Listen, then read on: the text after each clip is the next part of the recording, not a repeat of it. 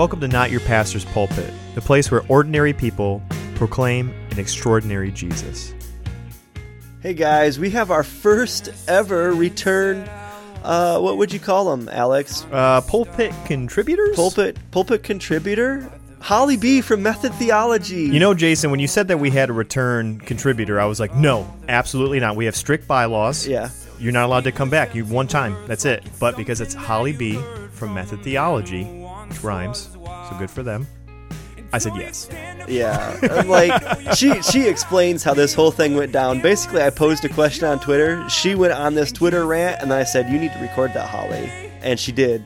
And that's what you're hearing today. There's one phrase that she says when she talks about, you know, she knows God when God loves her, and then when she doesn't love God, God still pursues her. Yeah, it's amazing. And so that I really gravitated towards that phrase, and I mean, that's awesome that we worship a God that's like that. So, I just can't believe how quickly she wrote this thing out. So, and done. So, Holly, rant it.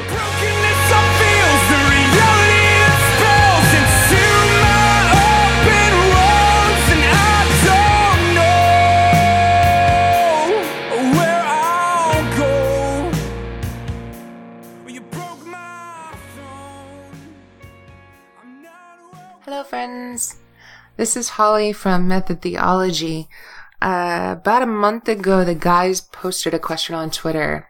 It was, how do you know you're saved? And the question made me really excited. And so I posted this really long Twitter thread in response to it, and they asked me to record it. And I'm really excited to get to share it with y'all, because that used to be a valid question in my life, and it's not anymore. So I'm excited to share my Twitter thread with y'all. So here it is. I know I'm late, but thread.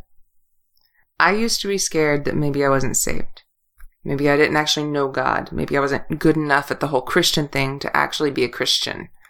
I wondered if maybe because I believed some lies, the truths I believed were ineffectual. But now, I'm not afraid anymore. Some would say the change has come because I lack reverence for holiness and Scripture. I would say the change has come because I have gained reverence for God and His nature. God is bigger than me and my ability to conceptualize.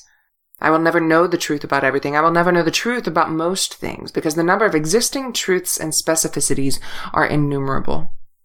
Whole truth is objective, but it is also algebraic, and the number of contextual variables are exponential.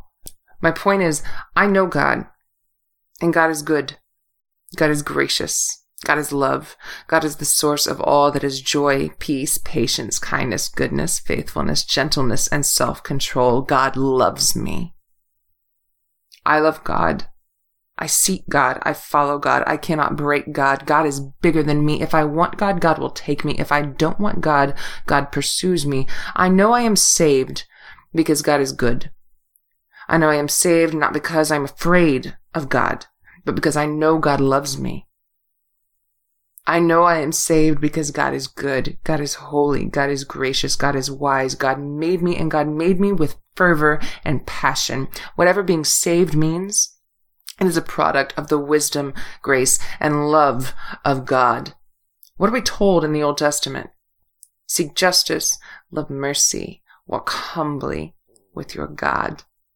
In other words, emulate your Maker.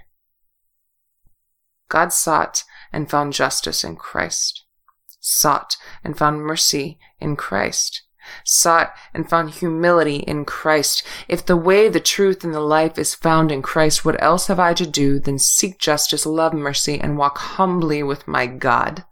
I don't know where I stand on hell and salvation, but I do know that God is good and God is love. I know that I know God. I know that I live for God. I don't really give a hot damn what anyone else has to say. I seek justice, love mercy, and walk humbly all alongside my God. And if God is on my side, who or what, myself included, can be against me? And you're